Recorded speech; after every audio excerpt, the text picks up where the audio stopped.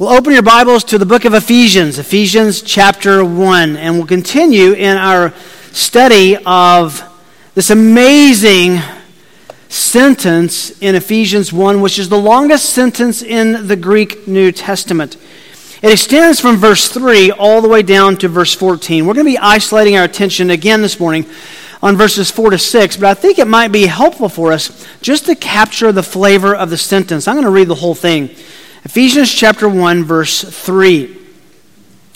Blessed be the God and Father of our Lord Jesus Christ, who has blessed us with every spiritual blessing in the heavenly places in Christ, just as He chose us in Him before the foundation of the world, that we would be holy and blameless before Him.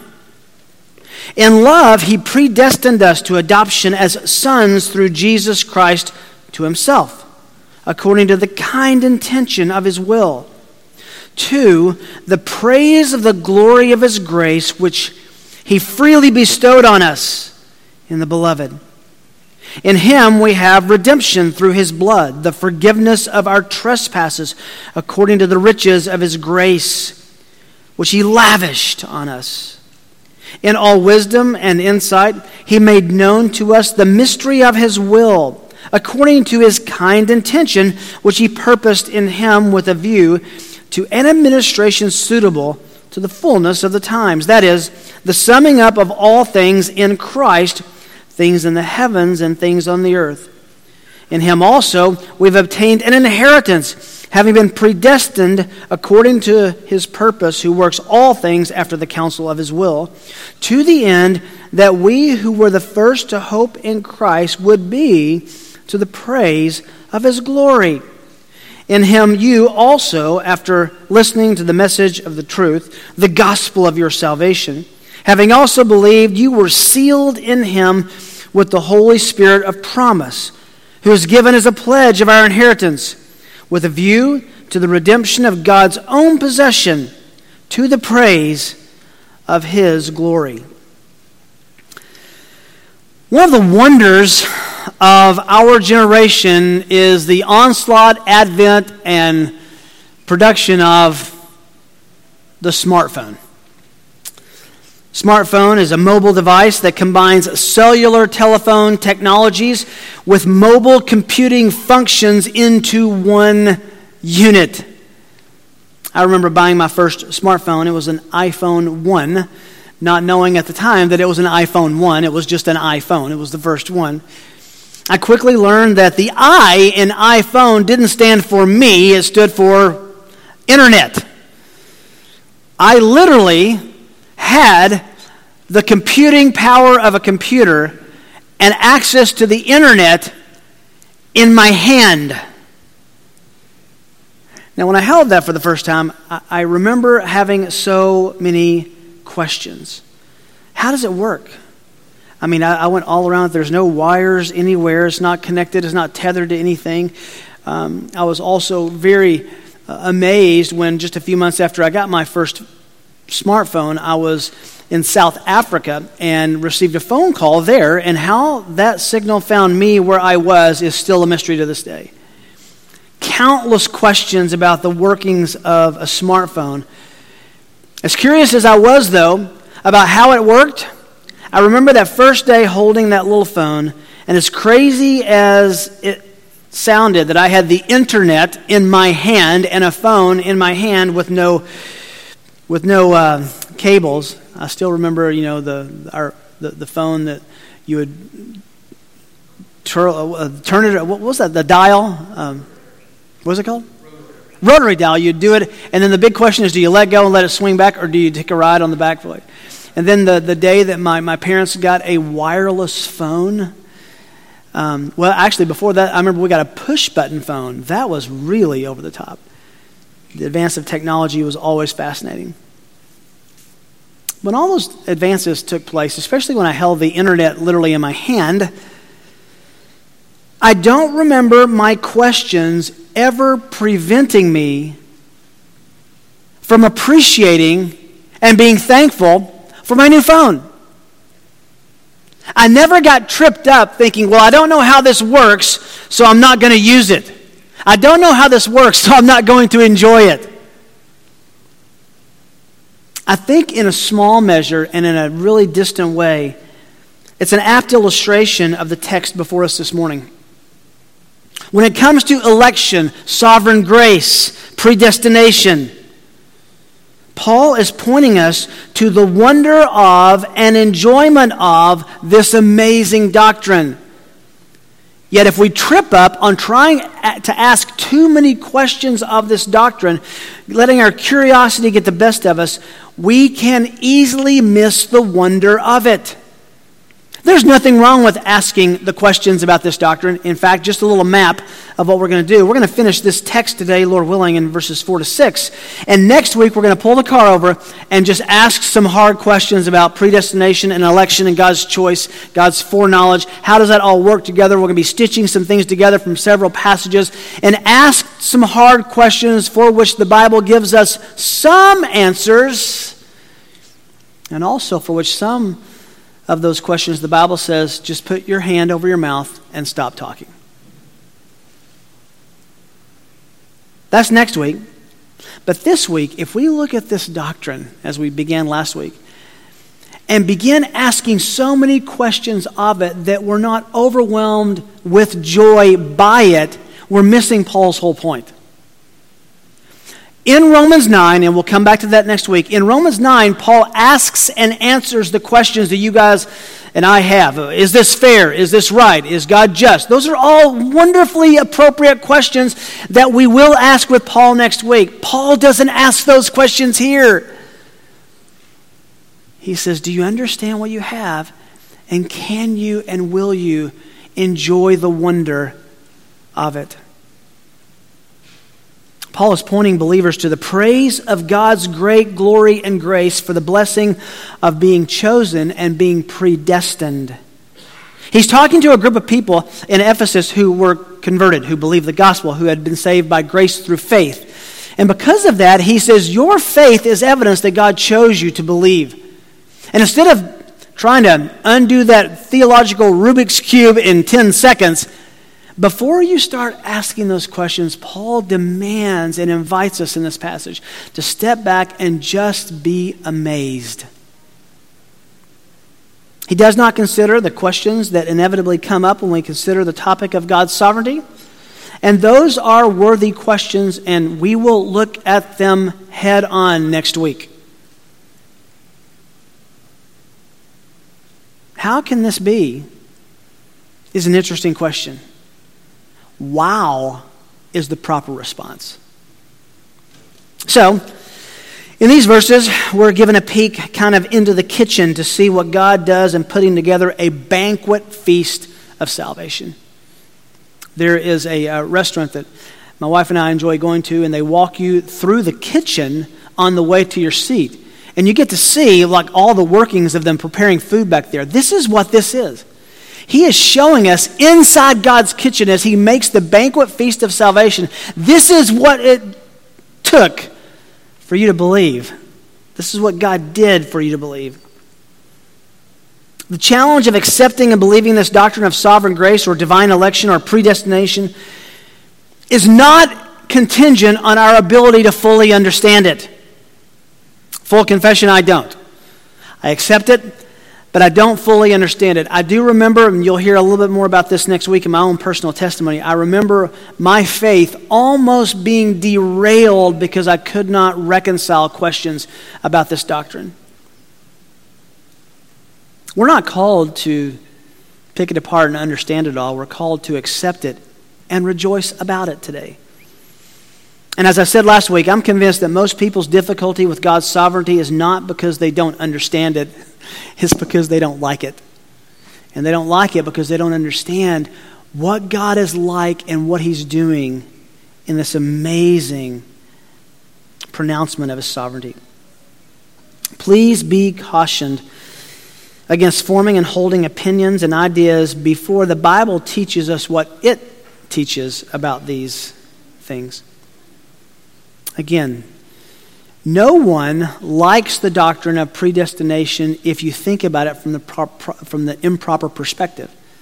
Paul doesn't do that with us this morning. He says you need to think about it from the standpoint of someone who is gloriously chosen and predestined in a way that you didn't deserve and don't ever get beyond being amazed by.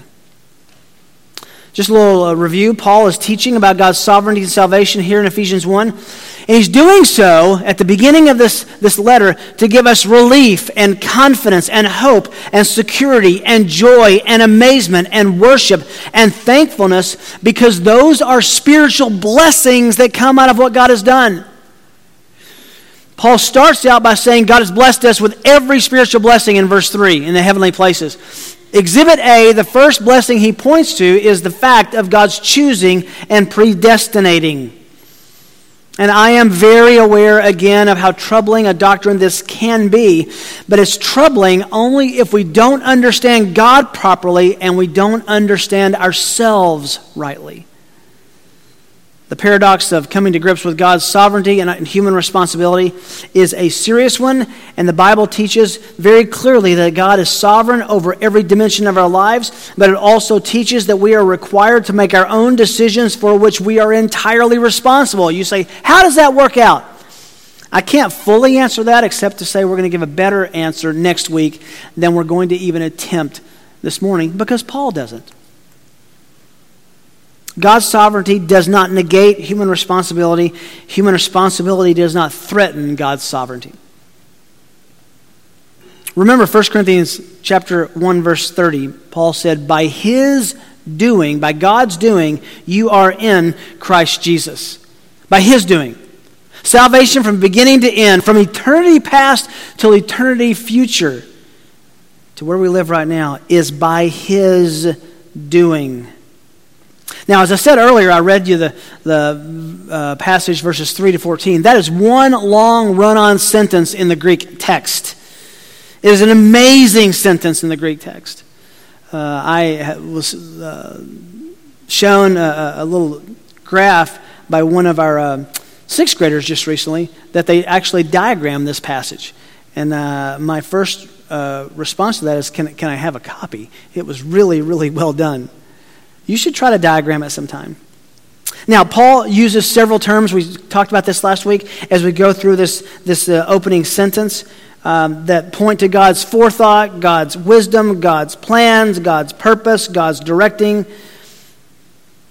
all looking at his great sovereign rule over people and creation. Here, he's specifically not talking about his sovereign rule over the world that he has created. He's talking about his sovereign rule over people. And he uses words like chosen and predestined and plan and his will. Now, please remember, this doctrine must be carefully nuanced. If you approach this doctrine without nuance, you will fall into one of two ditches on each side of the road. Either you'll start mistrusting God and what he's like, and you'll be frustrated with God, or you'll misunderstand man and his capabilities, and you will exalt man.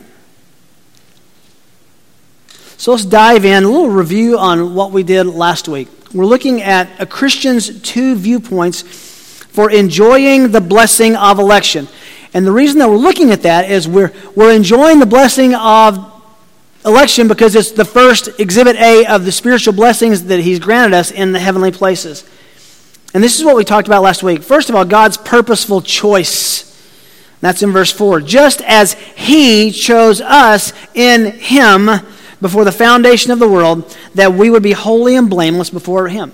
And we broke that down by asking four questions. First of all, who chose? Just as he chose. He is God the Father. And we noted last week as well that almost every subject for every verb in this long sentence is God the Father. God chose the believer for his glory, and it had to be done in connection with the redemption accomplished in Christ, because that's why he sent his Son before the foundation of the world. That plan was established. Who was chosen? Just as he chose us in him. The us is specifically identified in the whole, or generally identified in the rest of the letter, but specifically in verse 9. Us who believe. You see that little phrase? That's the us. Us who believe. When were they chosen? Before the foundation of the world. Now, why is that important? Because before there was ever one molecule or atom created, God made choices. It's a time reference for showing us that no one could have ever contributed to their salvation because this was established before the world even was. We'll come back to that specifically next week, by the way. Why were they chosen? That last phrase, that we would be holy and blameless before Him. This is a sanctifying purpose. That we would be holy and blameless, that we would act different, live differently, we would be morally above reproach, that we would be looking for ways to be like Christ, like God in our actions, in our decisions, that it has moral implications. This is our commitment to Jesus' lordship in our life. Well, that was last week. Now he gets even more specific in our next passage, which is verses 5 and 6. Let's look together now at number 2, God's loving predestination. God's loving predestination. First of all, His purposeful choice. Secondly, His loving predestination. And those just come right out of the two verbs. He chose us and He predestined us. Now, this as well will be more easily understood if we break it down with a series of questions. So let's look. Did I just go too far? First of all, what does predestination mean? What does predestination mean? And the reason I want to ask this question is there are few terms in the Bible that have been more misunderstood and ill-defined as the term predestination. Look at the end, the last two words in verse 4 and the beginning of verse 5. These go together. In love, He predestined us. In love, He predestined us. He, the Father. We've seen in verse 3, He blesses us. In verse 4, He chose us. In verse 5, He predestined us. And again, I said it a minute ago, the subject of almost every verb in this long sentence is God the Father. That's the He. Now, the first thing we need to look at is in love. We'll come to the definition of the word in just a moment. In love, He predestined us. The prepositional phrase in love at the end of verse 4 grammatically goes with He predestined us, not the end of the middle part of verse 4. It is theologically and devotionally striking. Now, this is so important for this week and next to get your mind wrapped around this doctrine. The doctrine of divine election, divine sovereignty, sovereign grace cannot be separated from God's character. The doctrine of sovereign grace, let me say it again, cannot be separated from God's character. God is good and God is loving. And one of the primary objections about the doctrine of sovereign grace is some people, when they wrongly interpret this doctrine, conclude that God is unfair, unloving, and unkind, capricious. God's sovereign grace, however, takes the shape of election and predestination, being born out of His love. In love, He predestined us. Again, there are so many questions we have about this passage and about this doctrine, but if you miss the fact that if you believe and you were predestined because He loved you before the foundation of the world, you're missing the spiritual blessing that Paul intends you to enjoy. The doctrine of sovereign grace, then, election, predestination, will always be distorted without an accompanying doctrine of God's goodness and man's sinfulness. I would propose to you this. Every problem we have, every bit of theological heartburn we exhibit about God's sovereignty is because of one of two errors we're making. We don't understand God and His holiness and His sovereignty, or we underestimate and don't understand man's sinfulness and rebellion against God.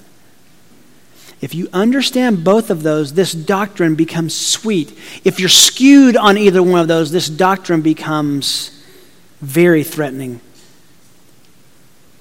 What does He predestined us? What does that mean? Well, the word literally means to mark out beforehand. To mark out beforehand. So many have attempted to redefine this word. I mentioned it last week. Let me say it again. I grew up in a church that was very anti-predestination in the way that Paul explains it. And I remember the phrase more times than I can count. That what this means is not that He predestined us, predestinate. What it means is God, being sovereign and omniscient and omnipresent and outside of time, looked down the corridors of time. And He looked way down to your life, to my life, to a believer's life. And He saw who would choose Him in salvation, who would believe, and those became His choice. Clever, but untrue definitionally and logically. You know what that does? That absolutely undermines God's omnipotence. Who is sovereign and powerful in that scheme? Man. And again, we'll come back to that more specifically next week. The dictionary sense of this verb, proorizo, is to make a previous determination about something or someone, and it's used by Paul to parallel the word choose in verse 4. He chose us, He predestined us.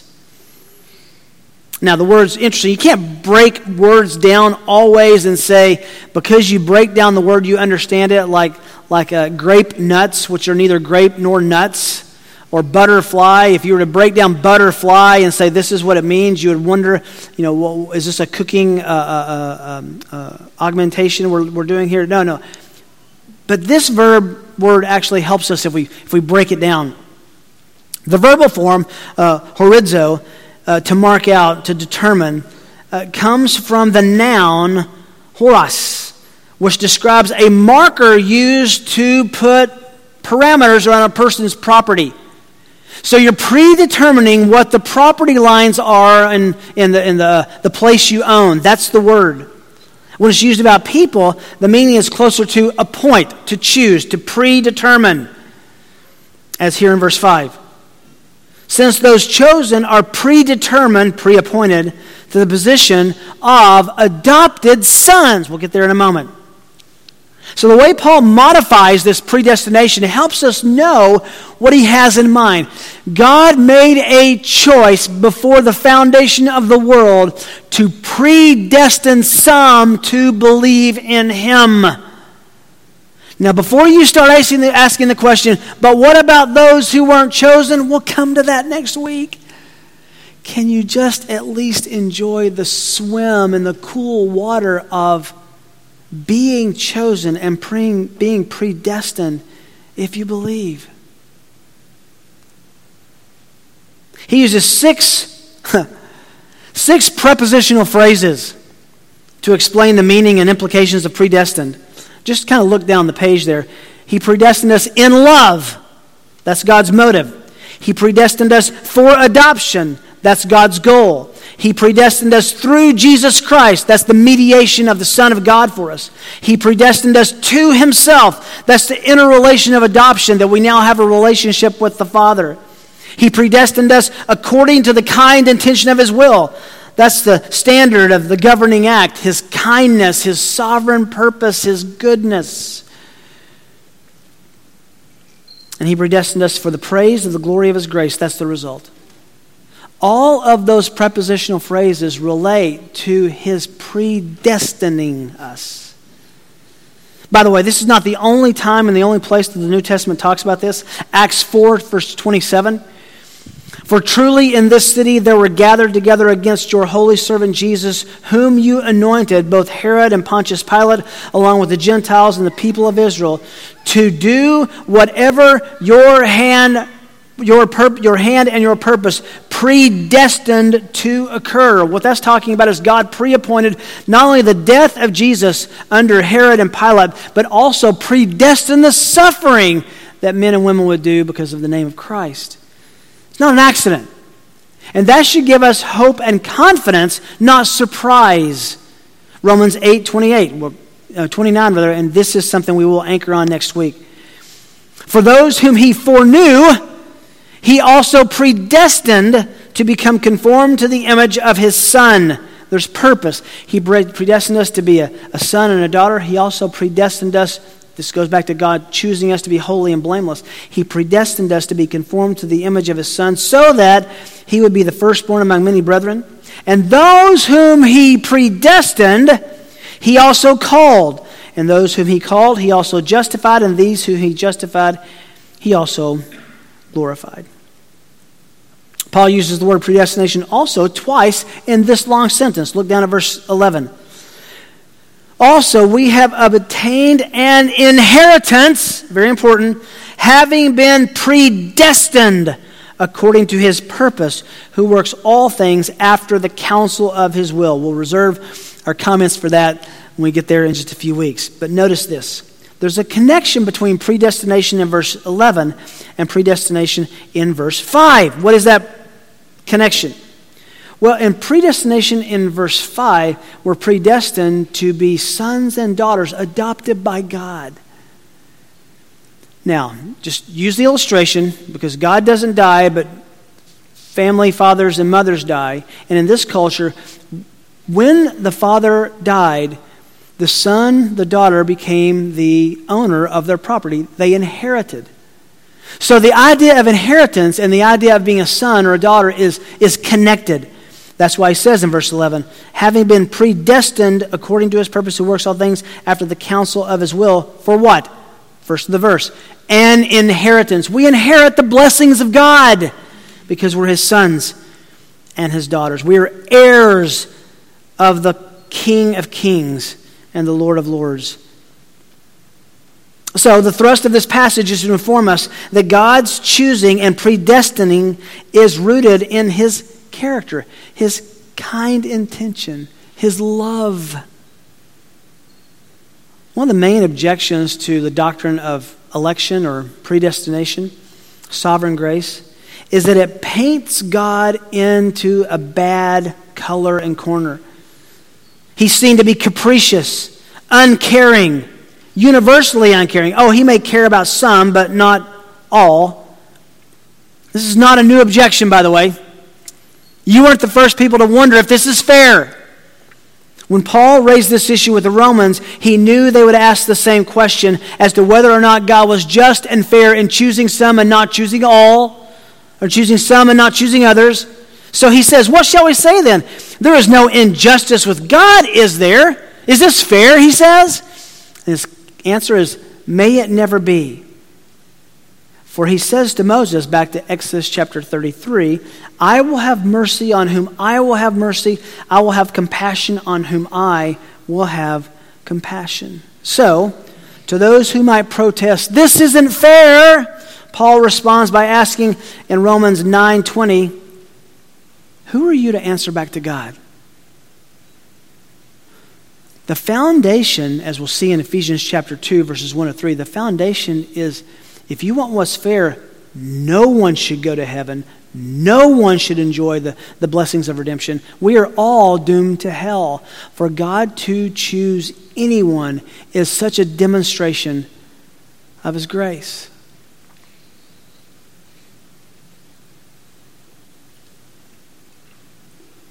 More on this next week.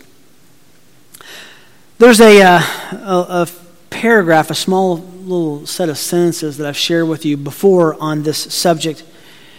And, I think all of us find things that we read that really become anchors and pillars of our lives and our theology. This was one for me. It's in a little booklet, a little essay by Horatius Bonner called God's Will and Man's Will. And I think he nails the issue of our objection and our lack of appreciating God's love and God's kind intention in this. This is what he says. I do not like the thought of God having all the disposal of my destiny. If he gets his will, I'm afraid that I shall not get mine. It comes out, moreover, that the God about whose love I was fond of speaking is a God whom I cannot trust myself implicitly for eternity. Yes, this is the real truth. And then this sentence. Man's dislike at God's sovereignty arises from his suspicion of God's heart. Let me read that again. Think about this. Man's dislike at God's sovereignty arises from man's suspicion of God's heart. Is that the truth for you? I think it's the truth for me. I begin thinking of God as capricious and uncaring and not universally loving. And when I think he is other than he is, I begin to doubt his wisdom. Don't be suspicious.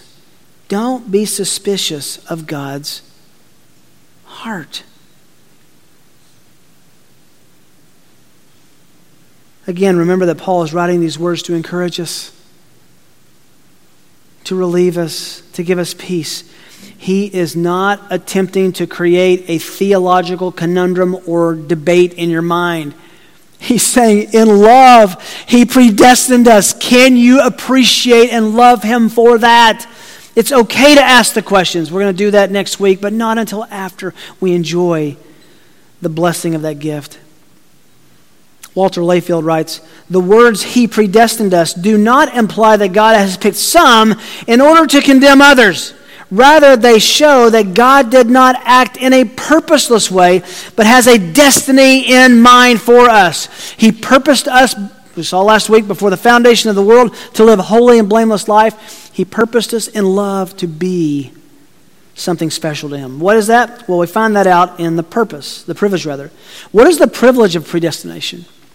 What is the privilege of predestination? This is overwhelming. In love, he predestined us, listen, to adoption as sons, and you can supply as daughters, as children, through Jesus Christ to himself. This is a loaded phrase.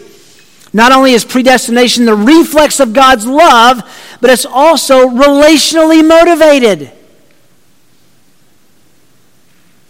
God came to the orphanage called the world and adopted children. And out of that spiritual orphanage, if you believe, he chose you to be a son or a daughter.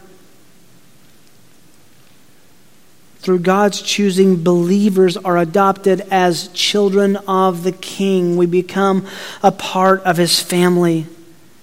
Adoption, as you know, is the legal declaration that a believer is a child of God with all the rights associated with that, with all the privileges that come with that, with all the duties of holiness that belong to a child. And notice very carefully, to adoption as sons through Jesus Christ to himself. This comes back to the means. He adopted us through Jesus Christ. His son, as the writer to the Hebrews says, becomes our brother because we're both sons and daughters of God. Unbelievable privilege that God is our Father. We so easily pray, Father, and we should. But do we pray it with the relational understanding of the privilege that is? But he didn't adopt us to sons and daughters through Jesus just to be that way. Look at the last phrase. To himself. To himself. We typically look at adoption from the perspective that we get to be sons of God. He adopted us to himself. In God's mind, the accent is on us being his children. Adoption means the most to those who have felt the burden and sting of being spiritually orphaned. You understand that? Adoption means the most to those who have been spiritually orphaned. My mom was a twin. Her name was Martha. Her sister's name was Mary. And they were adopted. And which becomes really interesting when your doctor starts asking you about your medical history. Well, what about your mom? Well, I can tell you about mom. What about her mom? Or I don't know. We never knew them. She was in 4 different homes before she was finally adopted by my grandmother and grandfather. I didn't know until later in life how meaningful that was because I grew up with a loving mom and a loving dad. But for the first few years of her life, she didn't. She bounced around several places and several homes. And when she would talk of adoption, the twinkle in her eye and the swollen joy in her heart was so precious. We have many people who adopt and have been adopted in our church. And that feature of their life is such a sweet illustration of God. He didn't have to do this, but he did. At great expense and at great cost through the death of his son. And again, adoption means the most to those who have felt the burden and sting of being orphaned. And we may not have been physical orphans, but if we are spiritually aware, we understand that we were orphans before God.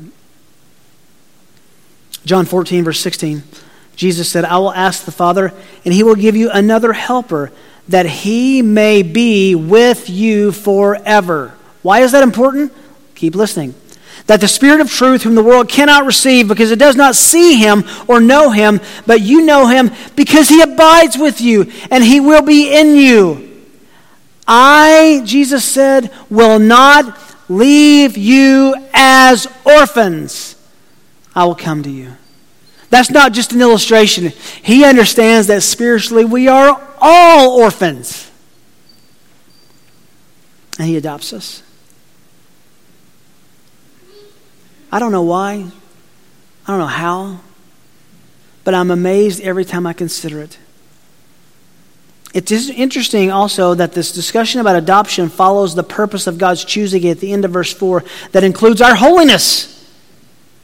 You say, why is that important? Well, when Paul spoke of adoption to the Romans, in Romans 8, he said this. Just bear with me as I read this. Romans 8:12 and following. So then, brethren, we are under obligation not to the flesh to live according to the flesh. For if you are living according to the flesh, you must die. But if by the Spirit you are putting to death the deeds of the body, you will live. Talking about being holy and not unholy. For all who are being led by the Spirit, these are sons of God. See the connection with holiness and being above reproach in verse 4? For you have not received a spirit of slavery leading to fear again, but you've received a spirit of adoption as sons by which we cry out, Abba, Father. We talk to God as our Father. The Spirit himself testifies with our spirit that we are children of God. And if children, heirs also, heirs of God, fellow heirs with Christ, if indeed we suffer with him, so that we may also be glorified with him. And then he concludes that, for I consider the sufferings of this present time are not worthy to be compared with the glory that is to be revealed to us. The point is simple. If we are sons and daughters of our holy God, we should resemble his holiness.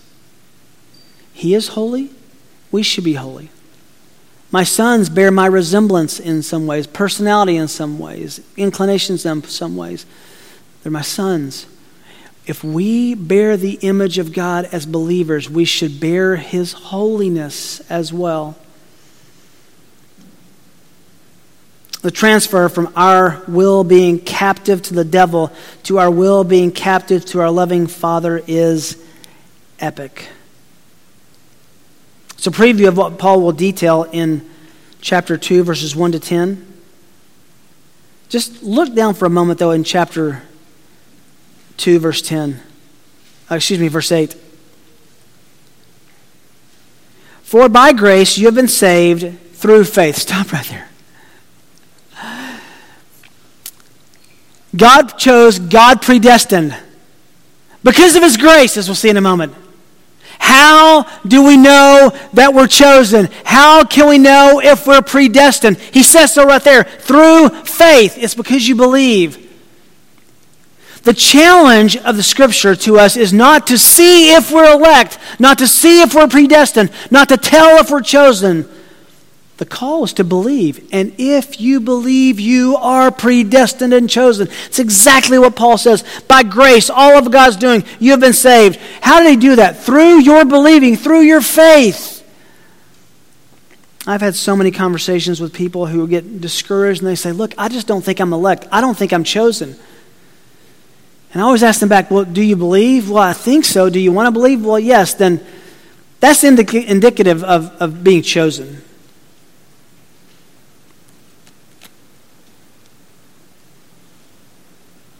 Letter C, what is the motivation behind predestination? I think we lost our PowerPoint, did we, Scott?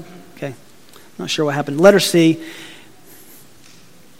what is the motivation behind predestination? That's the third. What is the motivation behind predestination? I want to stop and do a whole sermon on this, but we don't have the time. He did all this according to the kind pleasure or intention of His will. God's predestination is not only rooted in His love, it's also rooted in His eternal purposes that have kind intentions. Remember we said earlier that you cannot separate this doctrine from God's heart, God's motive, God's character. His intentions are kind. I love Romans chapter 2, verse 4. Do you not know that God's kindness leads you to repentance? This word, the kind intention, you can also translate pleasure. Listen, it brings God pleasure to adopt those who believe as His children. Remember, He did this to Himself, according to His kind intention of His will, His predetermined plan. Most people know the feeling of giving a gift that's not appreciated. If you're a parent, you know the thrill of giving a gift to a child who really appreciated it. I don't know how it worked in your house, but in mine growing up and even now, typically Christmas is, 3 months of hinting and telling what you'd like for Christmas, and then one morning of opening what you hope to have gotten. And when that happens, and the thing desired and the thing wanted meets the person's hand, there's no way you can hide or disguise the joy, right? I have it, finally. This is what I wanted. This is so sweet, so precious. But I don't know if you're like me. I have given people gifts before they open it, and you can tell on their face, oh, thanks for this thing, whatever it is, and wherever you got it. Or I already have one of these. It's just not appreciated. Can we just reverse that for a minute?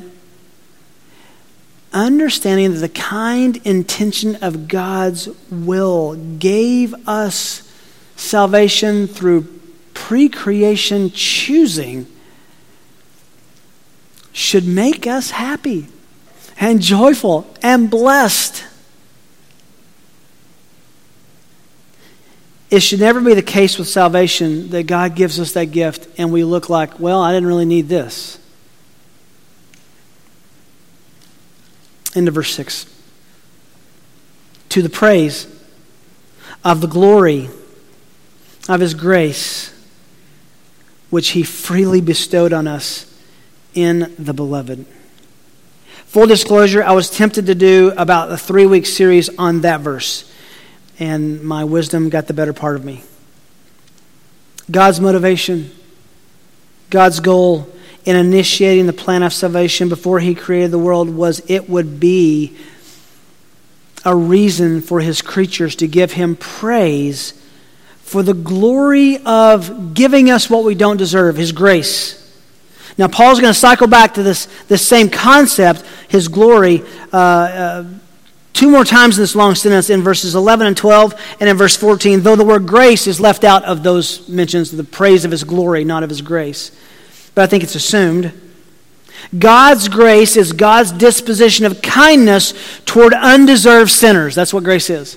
His disposition of kindness toward undeserved or undeserving sinners. I got a book in the mail this week, and my wife was just a couple of chapters ahead of me, and in reading this book, she gave it to me a couple days ago, and she said, he's talking about what you're preaching on. It's about an 800-page book on providence by John Piper. I've started diving into it. Well, in that new book, fresh off the press, Piper says this about this verse. Quote, this takes your breath away. Before the foundation of the world, before there were any human beings who had sinned, before any human needed to be redeemed, God planned that the goal of creation and providence would be to the praise of the glory of His grace, and that this grace will come to people through the forgiveness of trespasses. That's the next verse in Ephesians 1. Through the blood of the redeemed, of the beloved Son of God. In other words, not only was grace for undeserving people planned as the capstone of God's glory, that God planned for grace to be expressed through the blood of His being shed by His beloved Son for the trespasses that He never committed. End quote. Does it take your breath away? Do you ever pause to say, I can't believe what He did to rescue me from what I've done? I can't believe He is who He is to rescue me from what I am and who I am. The central question we face in this text is, He did all this to the praise of the glory of His grace. There's a simple principle. You naturally praise what you prize. You naturally praise what you prize. You have joy about what brings you joy. You express joy about what makes you joyful. Consequently, a lack of praise indicates a lack of prizing. If we're not overflowing with praise for the great glory, the majesty that God gave grace to us, what we didn't deserve, His kind disposition in Christ, then the problem is in prizing that. Look at how the concept climaxes here. In the beloved. In the beloved. He bestowed His grace freely on us in the beloved. Now that beloved there, you don't see it in the English, but it's the same functional Greek word as this sentence, this phrase started about. In love, He predestined us. Then it makes it into a noun. He bestowed on it in us in the beloved. God's love was given to us in the one He loved. For God so loved the world that He gave His only begotten Son, that whoever believes in Him would not perish but have eternal life. He demonstrates His love by giving us the one who He loved most. An unmistakable connection. That He loved us by giving us His beloved Son. Do you marvel and revel in God's kindness, His grace, His gift in Jesus? Can we just steal a little bit? Can we just look ahead for a moment? Because he keeps going. He freely, graciously bestowed salvation on us in the beloved. In Him, verse 7, we have redemption through His blood, the forgiveness of our trespasses according to the riches of His grace, which He lavished on us in all wisdom and insight. This passage is so saturated with Trinitarian theology. The great love of the Father is most expressed in his love towards the Son, the beloved. And that love toward the Son was expressed in love toward us. And the love he gave toward us would be sealed by his Spirit.